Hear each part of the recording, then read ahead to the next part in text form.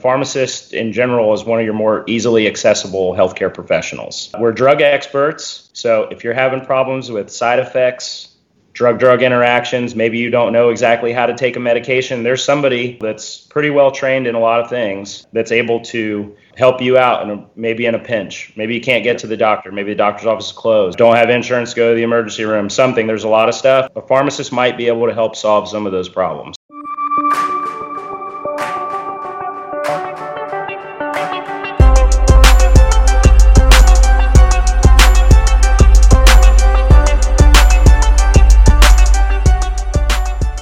Welcome back, ladies and gentlemen. Dr. Clinton Coleman along with Dr. Siraj Suggar. This is Recommended Daily Dose. We are pleased to have the hosts of the wildly popular podcast, which we aspire to be one day, Men's Health Unscripted, which is, like the name says, dedicated to men's health and wellness. How do they do that, you ask? By providing education, community outreach, and a judgment-free zone to empower men and improving their health. Welcome, guys. Well, thank you for having us. Thanks for having us. Just introduce yourselves to everybody. So I'm Patrick Alonzo, pharmacy student, class of 2022, Woo-hoo. And excited to get out of there and sure. get after it in the real world. My name's Cameron. I'm also a pharmacy student in Tampa. Also class of 2022, and I'm also a Marine Corps veteran. So that's kind of what keeps me sparked in this men's health information. Wow. Hey, thank you for your service. Thank you, guys. Yeah, that's awesome, man. So tell us a little bit about your whole idea here. I mean, you're both obviously busy. You're getting ready to get out in the big bad world. But what is your, this program all about? Tell us a little bit about that. Because I know men's health is something that we talk about a lot on our own podcast. But admittedly, men oftentimes don't like to talk about health. So I think that's where you kind of want to go with this today. Yeah, so that's just our key point. Cam and I really got involved with men's health at our College of Pharmacy, and we realized just from our lectures, from our community outreach opportunities, that guys really don't want to talk about their health, and it's a real problem. And so we just decided, hey, let's make something else happen. Let's give people an opportunity to maybe sit at home, watch a podcast in the privacy of their own home, listen to our take on, men's health. They can grab a beer, have something to eat, watch YouTube, listen to our podcast, and just really just change the way that they view themselves and view their health. Yeah, and to piggyback with that, our school has a lot of organizations that focus on different areas of health. And they can often be kind of cookie cutter. So we're kind of essential people. We kind of want to do what we want to do. So we started this up with our own plan, and we kind of attacked it in that manner. So we do things that are a lot different than the other ones, but they're also very effective because when you're reaching a different population of people, you need to take different tactics to kind of get as many involved with it. So it's something we wanted to develop and grow and hopefully continue on with the school and with our own professional careers. Yes, it's definitely needed. I'm not sure why men suck so bad at preventative health. I have a few theories, and I want to get your insight about that. But I think part of it is hoping that you could help Clinton with some of his health issues, as it pertains to either mental health or perhaps some of his sexual problems. So we'll have to get into it. Hey, man, humor is the best medicine. We all know that. It's true. I think stereotype-wise, men are supposed to be these burly, tough guys that don't get sick or aren't weak. Don't seek medical attention, especially if they don't need it that particular time. The other thing, which I think we haven't really, I don't think Serge and I have talked about is, as far as women's health, they have a structure, right? When they turn 21 or are sexually active, they start seeing the gynecologist, and that's their preventive health structure. So they go once a year. The men don't have that until they get to 40 with prostate cancer screening, but all that stuff. But it seems like women's health is ingrained in the structure of medicine, but men is not so much. So that's two different complicated things, but I just wanted to get your thought on that. Well, to kind of build a little bit off what you said, when I was starting the whole kind of my own personal, I guess, men's health movement before the podcast ever even existed, I have a couple of mentors here in Tampa that are urologists, are men's health experts. And I sat down for a while and picked their brain. And what I really found out is that men's health kind of fell to the wayside around World War II. A lot of the boys were over in Europe and in the Pacific fighting the war. Women took the mantle, as far as getting in the factory, working. Their empowerment definitely increased in that time period. And so when the guys came back, there was kind of this society established. The healthcare system and a lot more got geared towards women, and really a reason to go to the doctor. Just like you said, when they're 21, they start going to the doctor, and guys don't really have that defining moment in their life where they need to go get checked out. That's actually very fascinating. I mean, we're both practicing physicians. Clinton does some primary care. I do not, but you're absolutely right.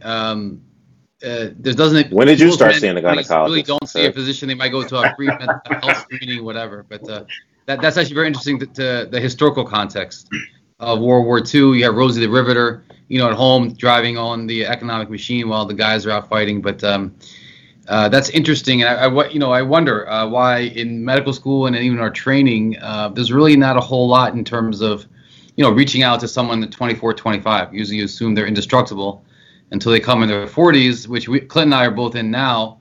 And unfortunately, the 40s is a decade of illness, right, where it first starts popping up for a lot of people. So that's a point very well taken. Absolutely.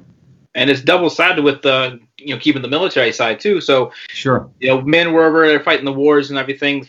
Women were in the country basically running it, keeping everything held together. So they had a little bit more attention and, the public eye for that. Right. And across the water, across the pond, we're getting that stigma, and it's something we perpetuate on ourselves as well. Because oftentimes, you're feeling something's wrong, so you talk to, your sergeant, whoever you got on top of you there, and what they do is they'll kind of belittle the issue. They'll kind of talk down on the issue. So we have this thing, it's called malingering. So a lot of times, if you have people who go to sit call or something, they go to see the docs kind of often, you're thinking they're just trying to stay in, not work, not put out their actual effort, not be able to fight the wars, but still want to collect a paycheck. So we actually start pushing that onto each other. So that's another aspect we want to be able to discuss and be able to hopefully start attacking in the future. The funny thing I see is when I see men for their physical or a new patient especially, I ask them why they come here. And it's usually the spouse, girlfriend, wife may come. So how do we change that dynamic? I think that's, we see the problem, right? Men lack preventive health screening, attention to health and wellness. Is there an easy solution? It sounds like it's a structural problem that requires a structural change. Getting married? Besides getting married. One thing I'll tell you, but we've actually noticed a lot of this ourselves. Big thing we want to push for is that community outreach, that education, because as men, I don't know, we're focused on the big stuff, we're focused on little stuff. We don't really care how we're doing it. We just want to get the goals done. But you have your daughters, your wives, your sisters, your moms, your grandmas. Those are the ones that we've actually had coming up to us after our events, and they're so enthralled with it. They just want to continue talking about it. They always have their story. My husband, he does this. He doesn't want to take care of anything. He needs to get checked out. And we've had I think it was a wife, physically drug her husband to us. We did a cards and coffee event, and we had a table set up. And we wore our coats, so I guess the white coat intimidation thing might have been playing in for some of the males. But she drug him over and was like, "You need to talk to these boys right now." She's like, "You need some men's health, buddy." And it was bad because it's one of those situations where you want to laugh, but if you can't. I laughed, right? And so I think we might have we probably smiled a little bit because it was. Right. I mean, it's just one of those situations. It's just gold, right? But we really realized that there was an issue there. Wait, why are these guys' wives and girlfriends and daughters dragging them over to our stand to talk to us rather than coming up? And we're giving away koozies. I mean, who doesn't want an awesome koozie or, we got giveaways. Who doesn't want that? And so to have a guy even resist the free koozie or the free giveaway just to come and fill out a survey and talk to us, we noticed that there is a problem. And I think that, in my mind, maybe having the healthcare system gear a little bit towards men, and I mean this in the nicest way possible, but when you go to a doctor's office, there's a lot of pastels. There's usually afternoon talk shows on. Right. There isn't a pool table. and ESPN, sports on TV. ESPN, like some liquor, but like behind camera, perhaps. Yeah. Yeah, I think I ain't gonna get my blood pressure checked. I'm gonna keep watching football. Right. The football. Now, tell us about these events. You mentioned coffee and something, but tell us a little bit more about these events. So that's interesting to me. Our most recent event, we did an event. We partnered up with a local yoga studio, Kodawara Yoga, in Tampa, Florida, and we called it Men on the Mat. We had about, I think it was like 45 or 50 people show up. Yeah. 90% of them were guys, which was awesome.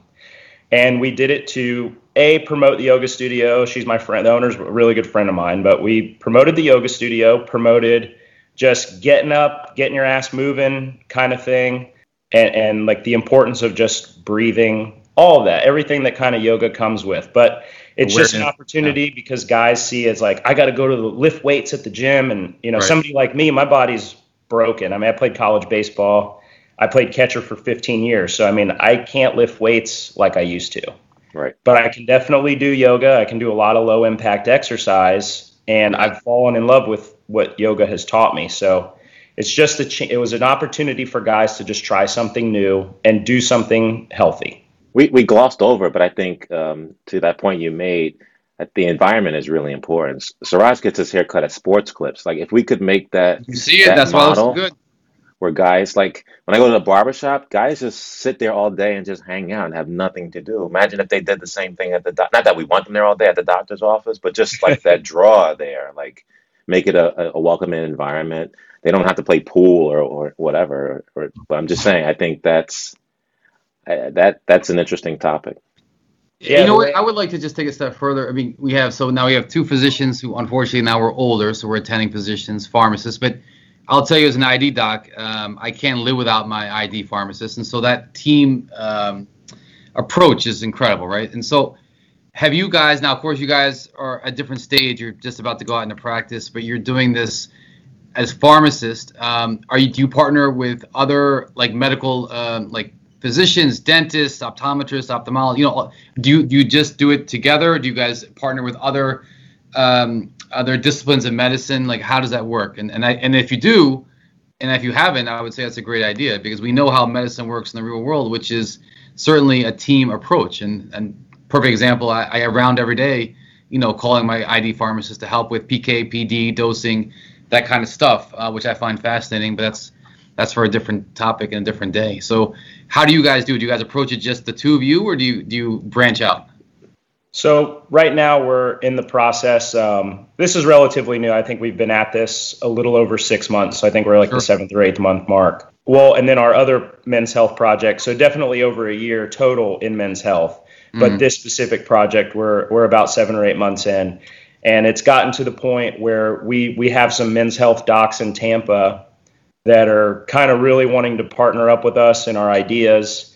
We're getting some fundraising opportunities together to get guys some free PSA testing or encourage PSA testing. So when you say men's health docs, are you saying urologist or like primary care, family practice, internal medicine, or all the above?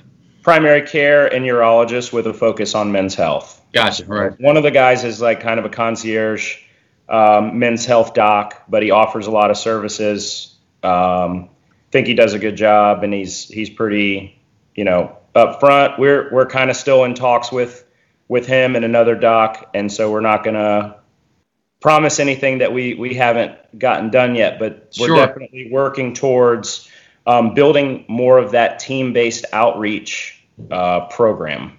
For our listeners, can you just explain what the role of like the pharmacist in like healthcare delivery system is? Because we just think of pharmacists, you prescribe a medication, you go pick it up. But obviously you guys are much more than that. What are some of the things you do outside of medication related things? So outside of that, a lot of it's like the disease management clinics. So a lot of professors they're like side employed, I suppose, on it. It's part of their contract, so they have to do school and then a clinic. So they'll do like diabetes management where, they're in what's called a collaborative practice agreement. For those who are listening, it's just where they work underneath a physician and they're able to adjust medications based on the labs coming in. So we're able to read through the lab, see how the patients, so for diabetes specifically, see how their A1C is doing, see how their blood sugar, their monitoring is. Then we're able to adjust their medications, change them. A big thing, a lot of the population are geriatric, they're getting older. So all these medications become kind of unsafe as they get towards, that twilight 65 and older period. So again, keeping diabetes, they're watching their blood sugar chances. We're trying to prevent falls, further accidents, bleeding, things like that. So it's really sliding towards a lot of disease management. Same thing with warfarin. We dose the antibiotics. I just came off of our hospital rotation, and most of the day we're doing vancomycin dosing. It's very common. Every hospital, dish it out like it's Hardee's or something. But isn't that trough level is always moving, man? It is. It's a pain in my side. Well, if the infectious disease doctors would pay attention to what they're doing, I don't think it'd be. You know how many times I've bailed him out. This is not for today, but that's why I like daptomycin, Dalvan, some of these other drugs that don't need therapeutic drug monitoring. But that's we don't want to lose Clinton because I'm going to lose him and he's going to get lost and fall asleep in the chair. I'm just all the times that I've bailed you out from the acute renal failures from vancomycin toxicity. But that's okay. That's neither here nor there. Yeah. So I saw a lot of that. That's the big thing. We're watching their kidney function, watching liver function. A cool thing I got to see, I got to dose medications for oncology.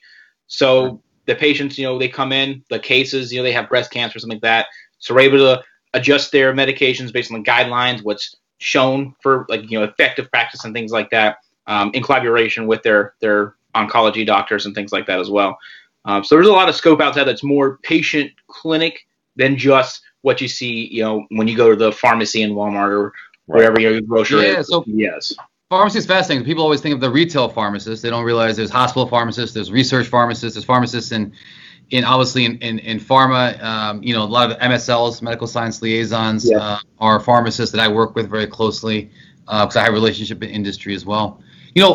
In our remaining time, obviously, there's a thing going along out there called the COVID-19 pandemic. So I wanted to switch gears a little bit and just kind of see where you guys feel pharmacists and pharmacy in general, and obviously it's a huge role, but fits in the delivery now that we have therapeutics, that we have vaccine, thankfully. So just kind of your thoughts about that. And maybe we can focus on vaccines, really. I actually, both Clint and I were vaccinated a few days ago. Yeah. Yep. At our institution, we're utilizing Pfizer, Moderna coming out, both messenger RNA vaccines, obviously. We may have some, adenovirus or more traditional vaccines coming out with Sanofi and others. So are you guys involved with that? And then, what do you see the pharmacist role going forward? Oh, yeah. So this, I'm super excited. I was actually the first-hand experience on this. So my hospital, they got in last week. So we were actually there for the receiving, and the pharmacy handled all of it. So there's a position in a lot of pharmacy roles that is called informaticist. So their entire job is like tech stuff. Like he's blowing that keyboard up doing his thing. Right. But they managed all the fridge. They managed all the the transporting, the deliveries. Yeah. They did all the contact with that. Monitor the temperatures on that. So once the vaccine came and it was time for us to actually start giving it out. So I'm assuming like your guys' hospitals, the chief of chief of medicine, the chief of nursing, the director of pharmacy, all of them got the vaccination as a public event in a sense. Yeah, it was on Thursday. Yeah. It was build that confidence with the population. The pharmacists actually invited. Yeah, the pharmacists are actually ones who gave the vaccination. So we were part of the receiving as a non-paid student employee there. I was part of the receiving where we pulled them out. We dated all of them. We got them all prepped and ready to go. And then they were given out to the pharmacist to administer to the first level of the workers there. So the big role is that the vaccine's coming. We're actually part of the entire process from it being guaranteed there's pharmacists working in their labs at Pfizer. So from that step all the way to the administration, we're involved. And then past that with the V-Share app they're launching, the government's launching for the patients to respond back. So, we're monitoring our patients for that as well. So we're involved in every step of it. Yeah, it's fascinating because I was there when it first arrived and the day when kind of some of those in chief of departments received their vaccine. And we all know the importance of pharmacy, but the whole idea, like you mentioned, you said infotech or informatics. Informatics. Amazing of how just that whole process, that supply chain is something, I've never actually been privy to. So that's very fascinating. Of course, it was very empowering to receive the vaccine, but just to see all the work that goes along with it. And are you guys, I'm sure like we are, getting questions or Are you guys getting educated to answer questions about some of these vaccine myths that we need to all dispel to fully, achieve herd immunity and end this pandemic? So what I would have to say is that I haven't had the chance to get the vaccine yet. Just being a student, it's not really quite available to us quite yet. Sure. But when it's my time, I'm ready to get it. And I think the big thing that I think most people need to realize is that we have a really extensive knowledge on how vaccines work in the body. This wasn't just like a bunch of people sitting in a room, trying to concoct something to get it pushed out there. I mean, there's decades of quality vaccine information out there on how they work, what's the best way to get the optimal immune response, all that. And so the average person needs to realize, no one's going to microchip you. Right. Yeah, I don't know, like there's the whole conspiracy end of it. This is not population control. Your thoughts are not going to the Russians, right? I mean, like, it sounds foolish, but as doctors, and older doctors, we need to do our job. You guys need to do your job because as we say, the pandemic is also an infodemic out there, right? The first pandemic in the social media era, and I'll be amazed that friends of mine, I think they're all being empowered and posting themselves, myself included, on social media, getting the vaccine. But you see some of these comments that how can you do this? Don't you know this is what they want you to do? This is what Bill Gates Foundation wants you to do. And I think it's permeated all around, and the anti-vax movement is very social media savvy, which is why we need people in all aspects of medicine, all, whether you're younger, older, students, and beyond, to really be out there vocally educating and dispelling these myths. Sorry, can you comment on like the timing of it? Because I think part of the disservice was naming it Warp Speed, Project Warp Speed. Who wants something? No one wants their steak cooked at a warp speed, or I think that lends to people thinking that the necessary steps weren't taken just to get it out. They went through the same rigorous process. Is that correct? Yes, it's 100% one of the concerns I had as well. Especially with Pfizer put theirs out, and they're like, ours is like what 90. They're like, ours is like 90-something. 95. Yeah. And then like the next day, Moderna, they were below 94. And the next day, Moderna was like, oh, we're at 94. And then like 3 days later, Pfizer was like, oh, we're actually at 95. 95, right. So that kind of set me off too. I was like, how's all of a sudden now you're doing so good? But it is like when you look to the trialing, you go to clinicaltrials.gov. That's a website everybody can get onto. It does take a little bit of finagling to get what you need to go to. The searching on it's not 100% clear, but you're able to look this up for yourself, kind of read through some of the information. But it did go through the panelings. It did have all the trials. There's still ongoing trials on these. So they're still collecting lots of data. And it went through multiple boards before it got to the emergency authorization level. But again, you have to think of the size that we're on right now. Just the scale of the need for it is going to make it more priority than some of the other projects that the FDA's got going on. So it seems kind of suspicious. It's a little sus, but it perfectly it makes sense. It's what needed to happen. Yeah, I think the final statement I can say, and then I think we can all use it, is that it's this messenger RNA technology has been on for a long time. It's going to be it's amazing technology. This is not something just popped up in January, and we knew about SARS-CoV that caused SARS back in 2003. So even though we had the genetic code to SARS-CoV-2 January 11th, a lot of this background work had already been done, previously. So these are all excellent points. We want to ask you, as we wrap up, where can people find you on social media? Where can they find your podcast, et cetera? Tell us a little bit about that. All right. So social media, we're at Men's Health Unscripted on Instagram. Twitter, we're unscripted_MH. Some of that just might not necessarily always be Men's Health because Twitter's just a weird monster. So it's a lot of like Tampa Bay Lightning and Tampa Bay Rays, woohoo.